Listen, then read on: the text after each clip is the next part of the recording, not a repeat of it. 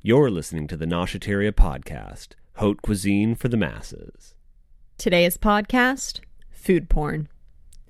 You know, house porn, magazines like Dwell and Architectural Digest that make you scratch your chin and wonder, does anyone truly live like this? Sure, we love them. Maybe we even steal ideas from them or hold them up as models of something we someday aspire to. But ultimately, are they good for us? I bought some cookbooks recently, and food porn they were. Actually, it seems that more and more these days it's difficult to buy a cookbook that is not porny.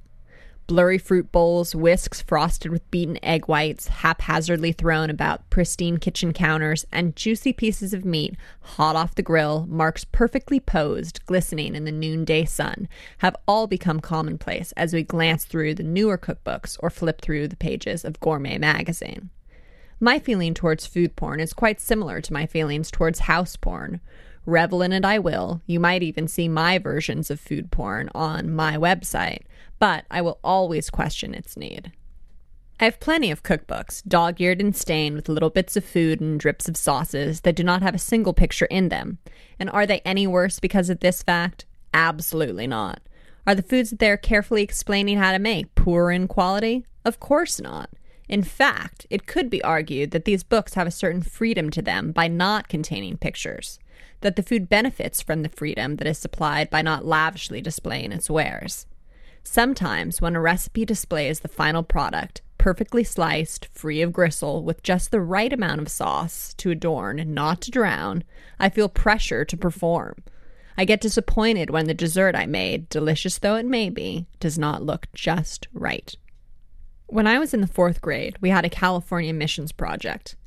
Each student in the class was assigned a different mission on which to do a class project, culminating in a scale model making of your assigned mission.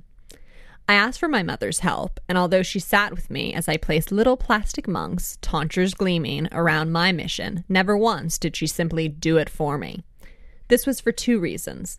1, this would have been cheating. It was my project assignment, not hers. And 2, she did not want me to feel badly about not having my mission turn out exactly right, knowing that a woman in her mid-40s could produce a far better mission than a girl of 10. Do you know what I'm saying? And so, let me vow now to continue my cookbook collecting, giving equal shelf space to the pictureless as well as the porny. Taking pictures of food is fun. Gaussian blurring is a gas. And I will indulge in all of these things in the future. But I will try very hard not to feel badly about the foods that I prepare from porny books. And I will say to myself, no one's food really looks like that. You've been listening to the Noshateria Podcast. The Bougie Revolution starts here. Visit us at www.noshateria.com.